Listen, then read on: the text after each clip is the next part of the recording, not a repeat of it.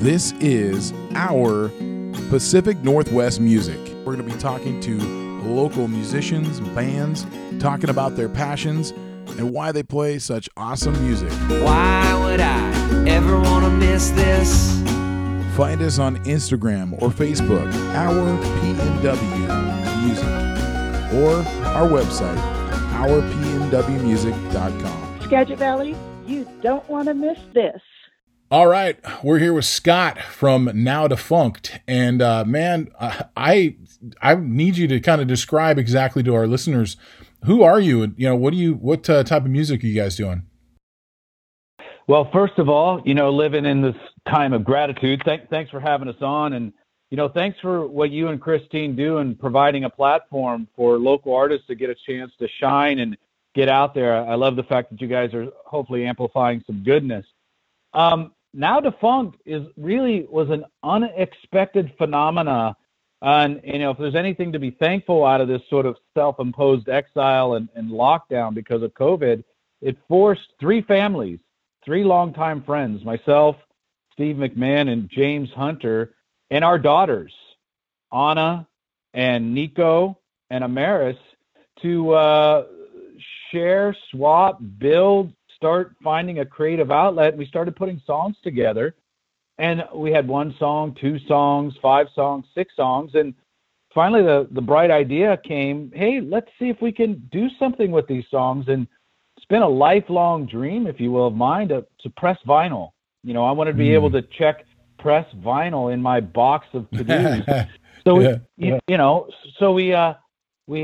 did a Kickstarter. It was really successful in terms of the funds that we were able to raise, but it also gave us sort of an end point to say, well, if we want to press some vinyl, we need to get these songs done by this time and turn it into a sort of a challenge. And within our defunctness, rose to that challenge and wound up with 11 songs that we just got word from Canadian Vinyl Records in Calgary that the albums and the jackets are done, and they should be mailed out tomorrow. So we'll be able to share some vinyl with the rest of the world. So we're super stoked on that, because that wasn't something that I was expecting to accomplish.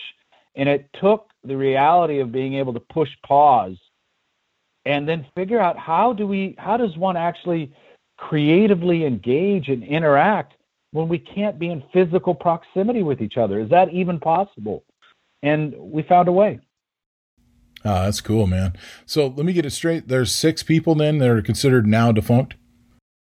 Yeah, well, we call ourselves a creative collective. The 6 core, you might say 7, because my son Case actually is the one who mixed most of the songs, and he also contributed a major one of the songs, probably one of my favorite songs.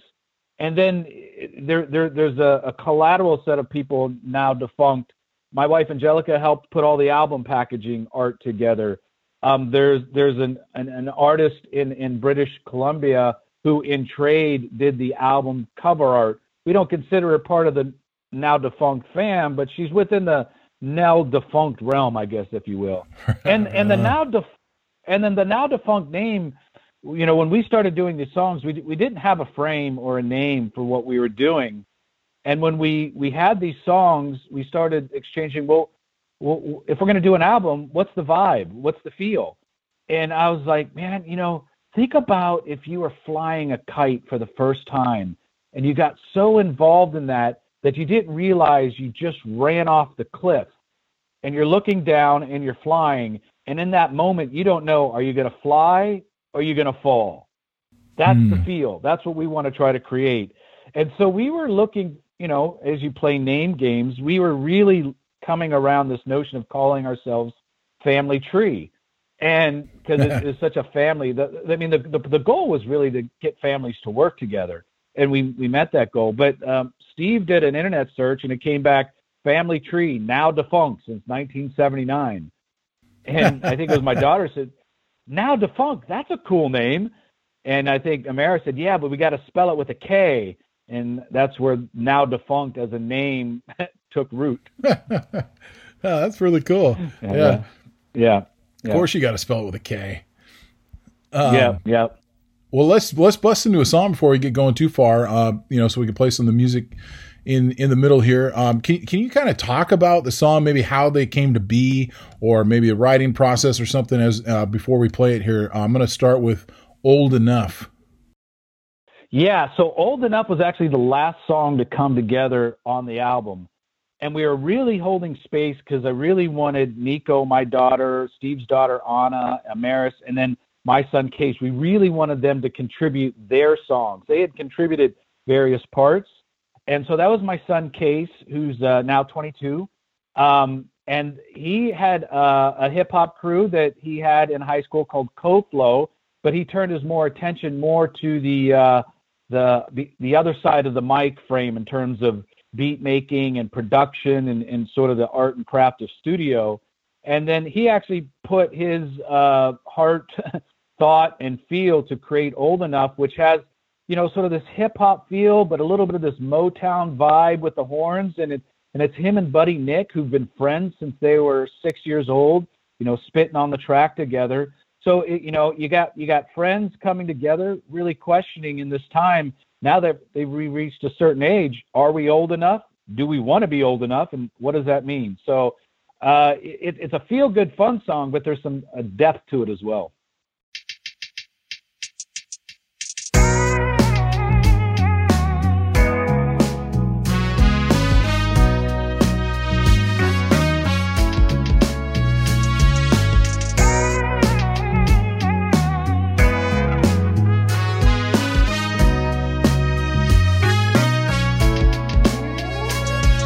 Somewhere in the middle between trauma and nirvana, laughing about some memories we used to call drama.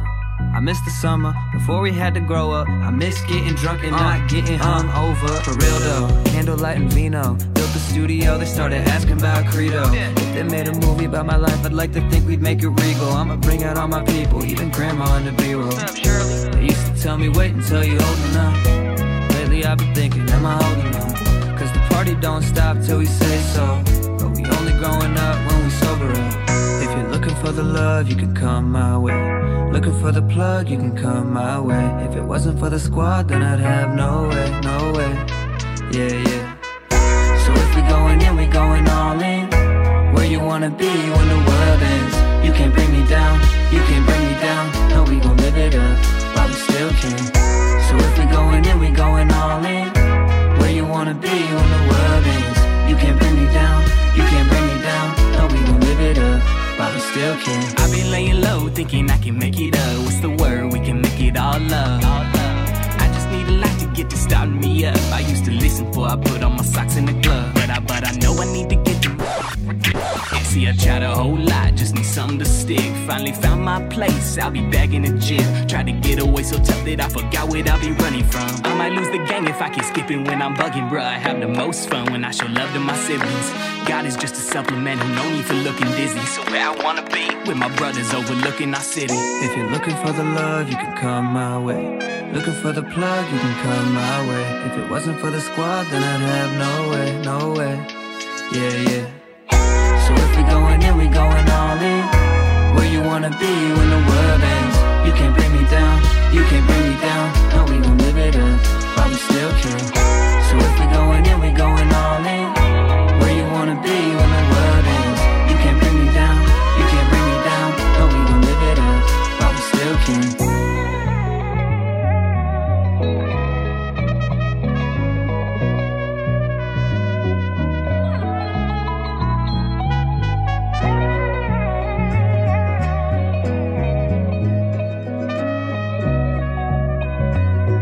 All right, we're back with Scott Macklin from Now Defunct, and that was a song "Old Enough." And can you kind of talk a little bit? Just you mentioned that you guys got together sort of because of the pandemic sort of thing that we're in. What were you all? I don't know. Maybe you can. Maybe not everybody, but what were you guys doing before this? So yeah, I'll give you a little bit of frame, and we'll try to keep it somewhat crisp because this could be a meandering story. Sure. It's a lot of people, and depending on which defunctor you're talking to, we all have various roles that we play. I'm an educator, work at universities, and I took a job at Trinity Western University which is just on the other side of the border in Langley. But I had been at the University of Washington for 20 years. And when I took that job, we got a little place in Birch Bay, sort of my launch pad. So when I go on campus, which really introduced me to Whatcom County and some of the groovy things that are going on in Bellingham. And last year, it was around July, my friend Steve came up, and he's been, I think he's a brilliant guitarist, but we never shared the musicality as something that we had as a bond between us, because I've only come to playing music within really the past 5-8 years because of the work that I was doing, which is the Seattle Fandango Project, which is a tradition of music rooted out of Veracruz, Mexico, which is participatory music. You get around a wooden stomp box in a circle and you play these wooden instruments, requintos and jaranas, and all the vocals are in decima and they're call and response, and you're performing for each other. You're actually participating, you're not performing. But when he came up, we decided, and this was a stretch for me, to do some open mics. So I have to give shout outs to Chuck Donje at Culture Club, the good folks at the Honeymoon Cafe. And we did open mics for a couple weeks, just putting a set list together, getting comfortable playing music. We were doing open mics up at the Bez Arts Hub in Langley. And after he left, I visited a place called Pleasant Valley, which is a little consignment store, if you will, in one of the farms here in Birch Bay.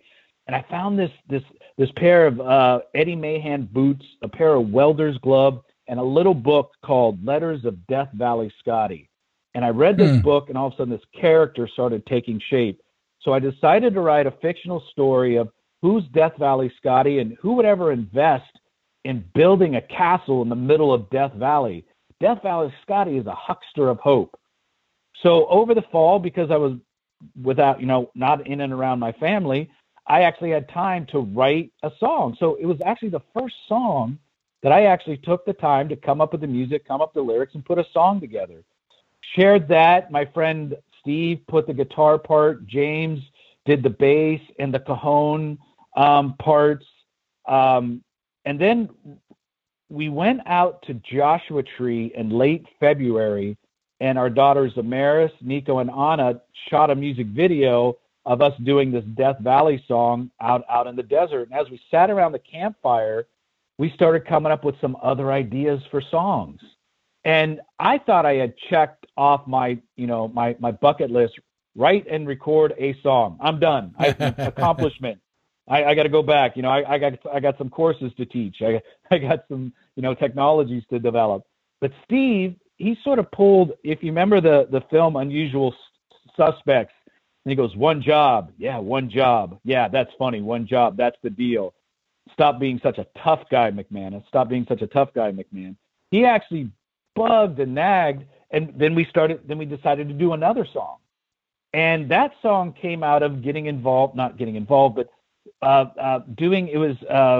they go by the name of the Good Time Girls of Bellingham. They do a Bellingham history, the history of Bellingham through brothels and drink, right? And cool. And I learned about a character by the name of Madam May Wright, and who was one of the richest people in all the town back at the turn, in 1900s. She was like one of the first people to have a telephone. But she used the money that she made for her ladies to get access to education and get access to health care. She was creating a ladder for these ladies. So the line was, she used her money so her women wouldn't have to stay down. At the same time, there was a revivalist preacher by the name of Billy Sunday who came to Bellingham in 1909, and they built this huge wooden tabernacle. That's where we get the line, down the Sawdust Trail they came. And it was right across from where the horseshoe is. And I wrote this fictional story where Madam Wright and Billy Sunday would take their meals together, because prior to that encounter, Billy Sunday was pretty much this fire and brimstone, no alcohol preacher, women need to stay at home. Afterwards, he went back to Chicago and started advocating for women's right to vote and women's suffrage. He had a transformation. So the song was a fictional telling of Madam May and Billy Sunday coming together and him leaving the one who was transformed for the better. So then we got our friend Cesar Castro, who's this amazing requinto, and he plays the quijada, which is a donkey jaw percussion instrument. He's probably the most professional musician in the bunch. He has a band called La Cambalache, and he really helped us in the process of recording. You know, we were basically, when we did the other song, Death Valley Scotty, I would try to sing and play the line, send it to my son Case recording, trying to get drum. We did everything backwards, or I don't know if there's a frontwards. It didn't seem like an elegant way to do things, but Cesar gave us sort of a better workflow to actually construct songs that allowed for us to work our individual magic from our own places, but actually pull something together. And then after we went through those two exercises, we started feeling a little bit more, I guess, confident in our ability to do this. And then other people would bring Steve would come, hey, I got this guitar hook, I got this thing, but I don't have a lyric. The song is unsyncable. You need to do something with it. And then that turned into what we know as the unsyncable song. So it was a little bit of magic, a little bit of a lot of effort, but it was I think most of it was rooted in the creative collaboration with the various members. Well, that's pretty cool, man. And the way that you introduce those songs is almost like perfect to our style, the way that we like to introduce those songs. And the way you talked about ballad ability, Billy Sunday and Madam May, man, I think we should just play that song right now.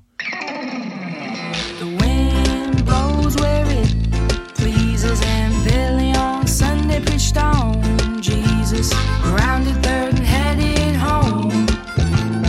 Was he safe? The seas were sown. The wind blows where it pleases, and Madam May had lots of teases, known as the queen of the night. For $2 she made you feel alright.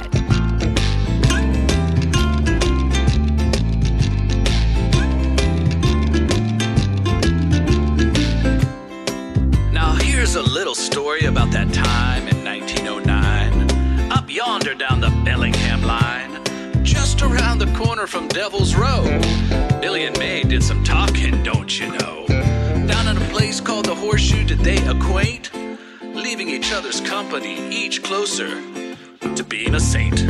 Wind blows where it pleases, and Billy on Sunday preached on Jesus, rounded third and headed home. Was he safe? The seas were sown.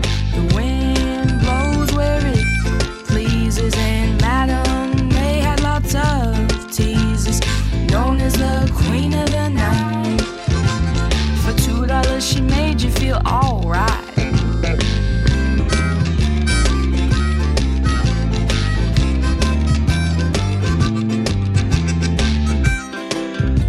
The fastest baseball player of his age, though it was through revival that Billy raged. He preached to more people than anyone in the history of all humanity, but so did May in her own way, and that was no calamity. She became one of the richest people in all the town, but she used her money to make sure her ladies did not stay down.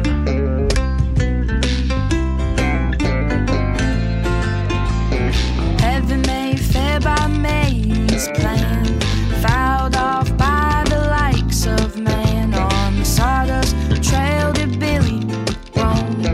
Millions of seekers found their way home.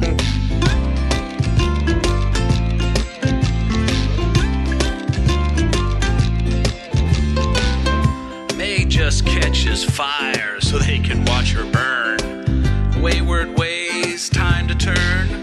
But that's how she figured it, through the spark that she done lit. Billy lived by the choices that he made, especially for those who played and prayed.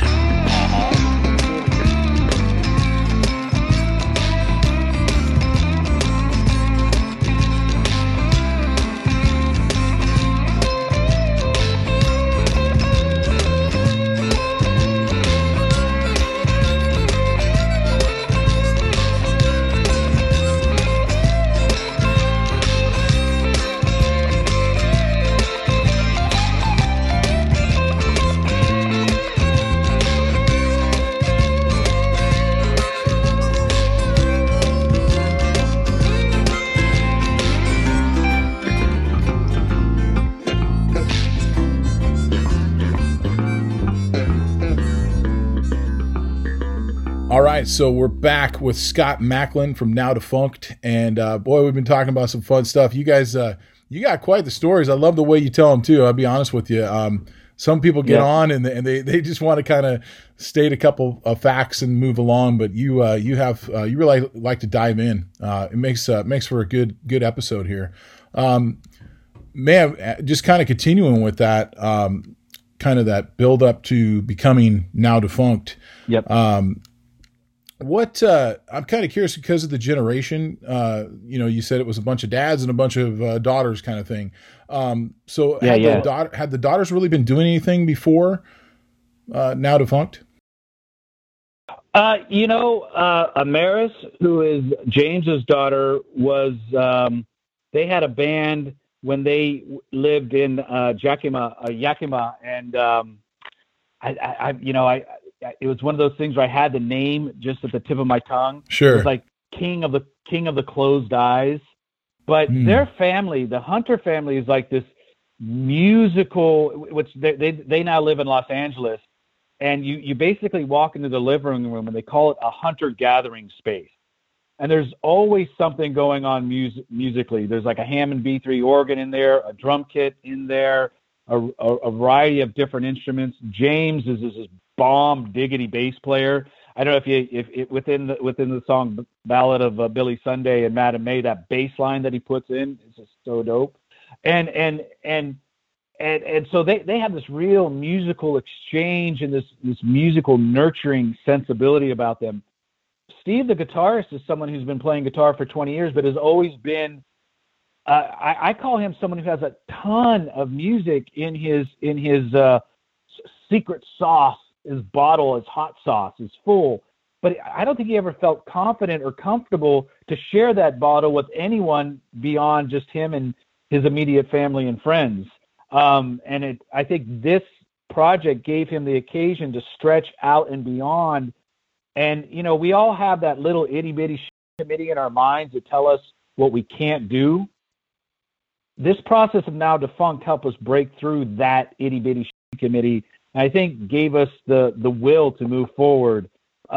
With James, I think the most accomplished musician in the Defunctory. Him and Steve were having an exchange, and that's how the title of the album came about. Wanted to call it for a long time. 2020 didn't see this coming, and that up until almost the day before we got all our materials to send to the record company, that was the title. But then part of if you check out the album, we tell the story of the album through these text exchanges that we have. So we have the chronology and the history of the process all in text exchanges. And one of the text exchanges went along the lines of Steve saying, I really love what you did in that chord progression. You really have that skill. And James said, well, skills are handy, but feel is gold. And then that's when Steve said, that's the name of the album. It's got to be the name of the album. So it's this combination. Yes, skills are handy, but creating that space for that feel, and that feel is gold. So I think, the larger way to answer your question, and again, I'm sorry I've been so circuitous in trying to be specific, is that we all found a place where we could bring our feel to it.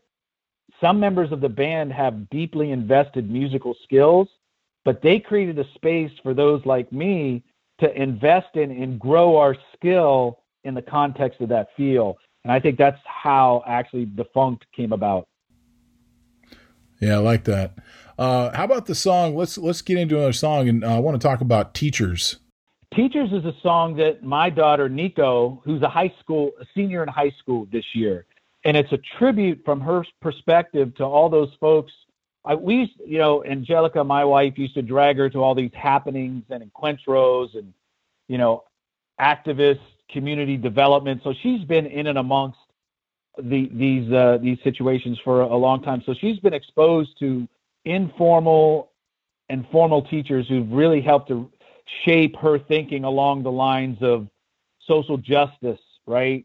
Owning our privilege. What does it mean to be there for the other in a way that is purposeful?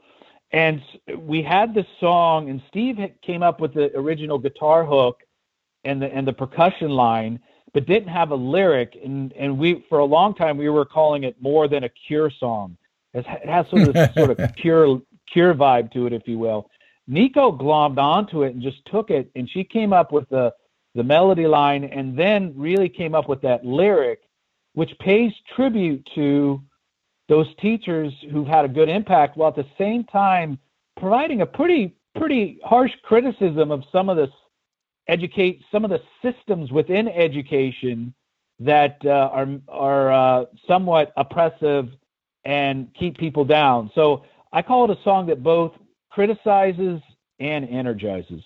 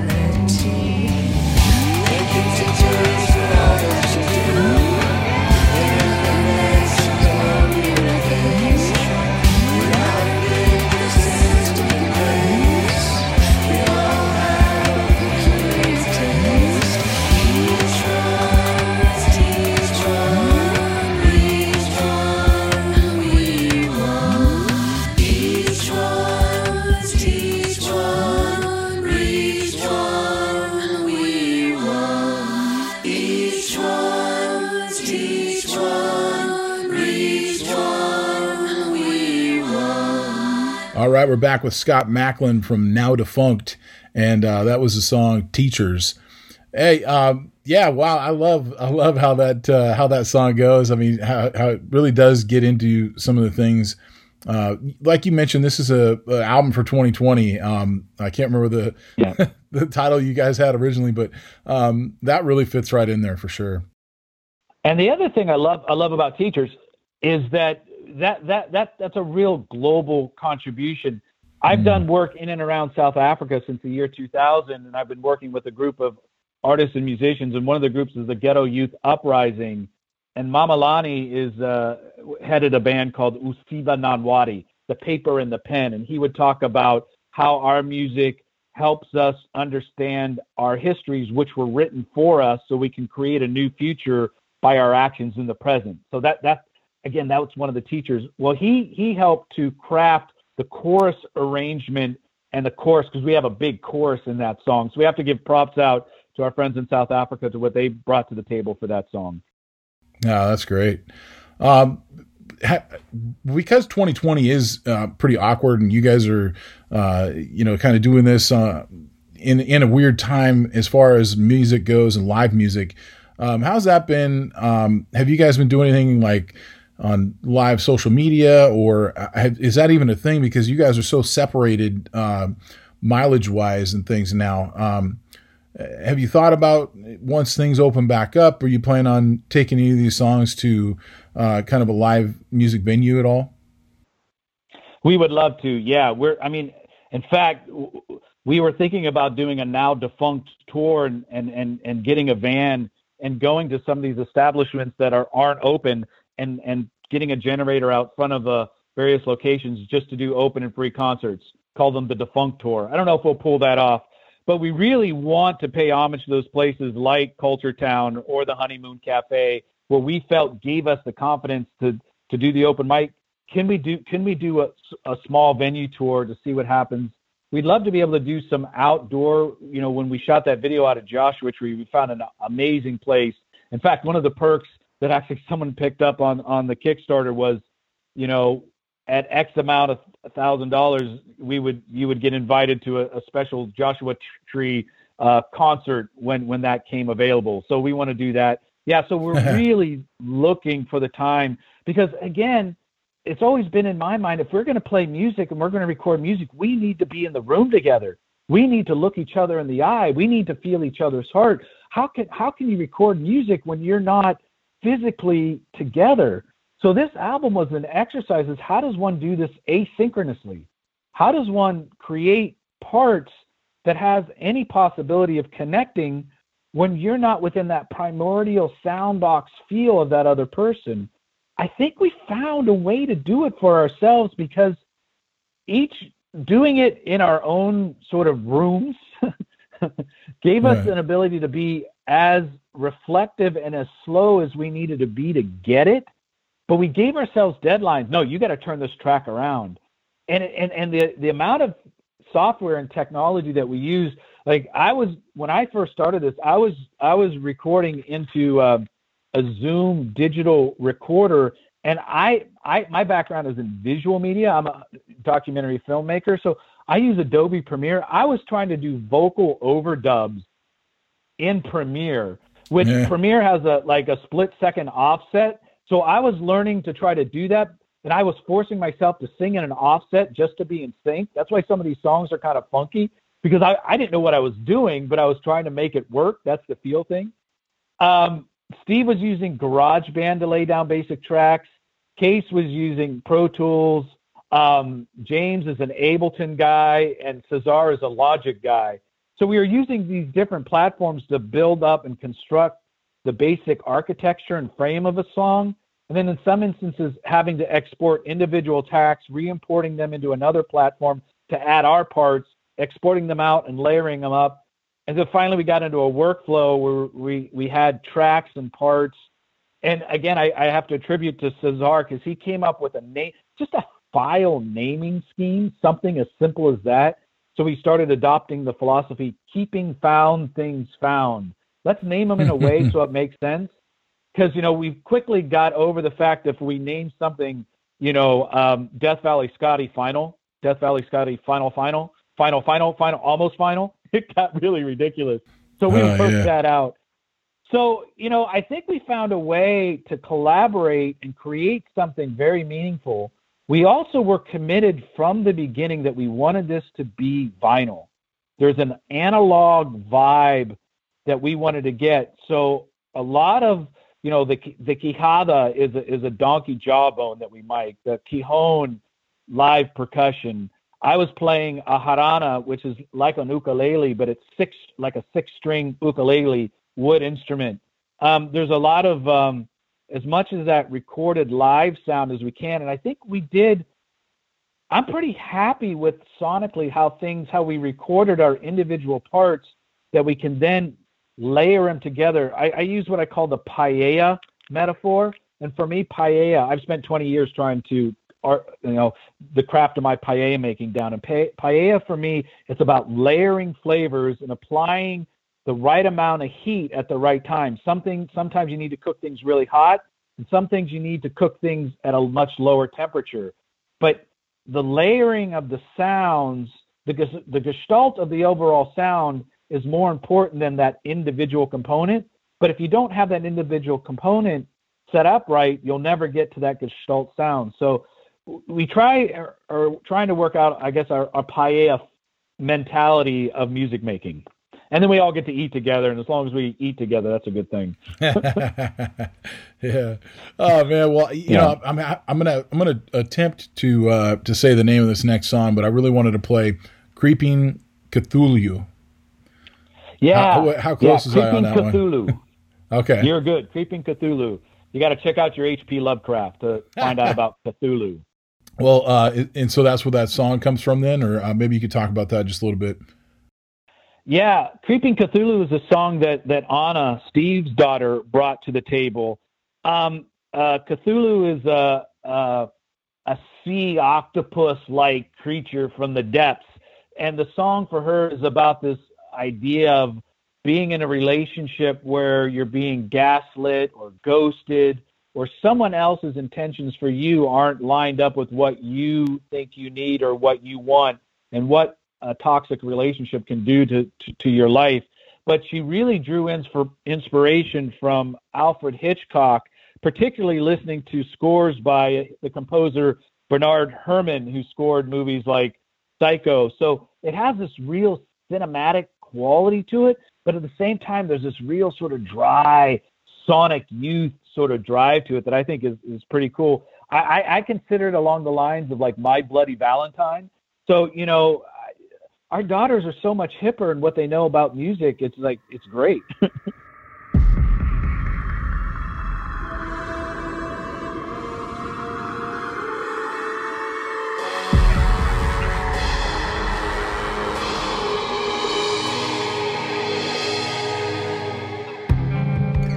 Creeping Cthulhu, how could I carry your baggage, waiting for suicide? I like validation. I enjoy manipulation. A mirror, those before me. I sent you to destroy me. Distance from people, face in the darkness. My solution, tap the emptiness. You seem to love me, yet I feel nothing. I'll heed Peep's warning and leave you to your morning. Pinhead in a sweatshirt, black dog he can't see. Boneyard can't cut it. It's 5150. 'Cause I love validation. I enjoyed manipulation.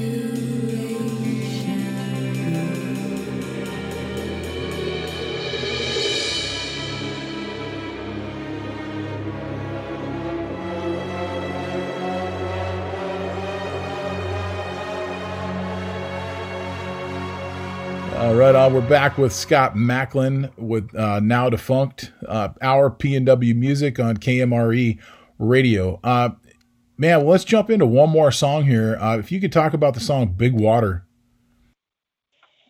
Yeah, Big Water. That, That goes back almost 6 years ago. Steve and I were taking a road trip. I flew down to where he lives in Orange County, California, to drive up to San Francisco for one of our friends' 40th surprise birthday. And as we were making the drive through Central California up the I-5, which is just this really boring stretch of drive, but you're talking about some of the heartland of where some of the major agriculture in the United States comes from, and how dry. I mean, the drought, it's just that impact on that area. And we started just throwing some, we weren't even consciously trying to write a song. We were just throwing some lyrics around. And fortunately, he actually kept that. And then as we came up with this hook for Big Water, he sent me the track, and I was trying to come around with an idea for the song. And then he took a screenshot of those lyrics, and I went, oh my God. And we had just got done talking about the book Watership Down. And when that animated movie came out, there's a seabird that comes out who makes a sign, "Big water, I go to the big water." And so that song came, this notion of what is that big water in our lives that we draw inspiration from? And can we be vulnerable enough to hear it? And so there's a line in the song about trying to come to terms with our 19 crimes. A lot of our 19 crimes come from our own blindness to the way that we operate in our lives. And from my aspect, it would be, my cup of privilege is pretty full. I'm a Caucasian, I'm male, cisgendered, heterosexual, married, 2 kids. I have a blessing of privilege. What am I doing with that privilege in order to be a more responsible person, particularly given what we've seen this summer, and not only the summer, but in the history, if the history of the United States can be defined as a country that's founded on the theft of black and brown bodies and the theft of black and brown land, there's some serious reconciliation work that needs to happen. And this song is our attempt to have some sensibility of our responsibility to that. So take me, big water, lift me up, take me under and let it go. How do we confess our crimes, but not let our crimes in a way paralyze us? But how do we move forward in a way that's actually being helpful to do good in this world? If I can say that without sounding pretentious, but it's really a much needed time. So as we deal with the real issue of a pandemic, of a biological virus, how do we deal with the pandemic of racism? And this song is our attempt to try to scratch at that.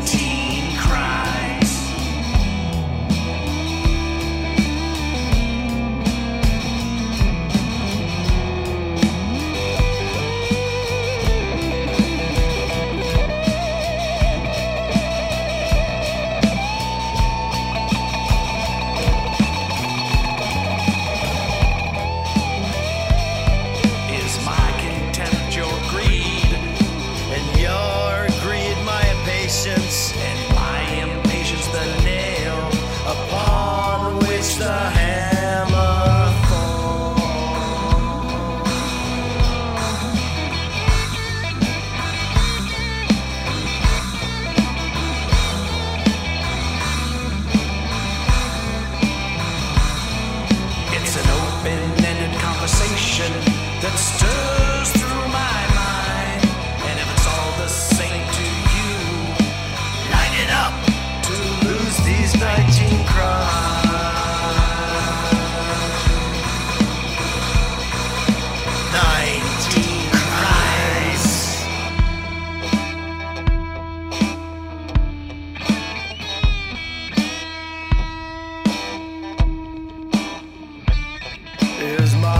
pride, your envy, and your envy my duty, and my duty the toll upon which the price must be paid. Is my self-indulgence your anger, and your anger my lack of empathy, and my lack of empathy the fuel upon which the match must strike. Strike that match, strike that match, strike that match, strike that match, strike that match. Take me, big water, get me under, lift me up and let it go. Take me, big water, get me under, lift me up and let it go.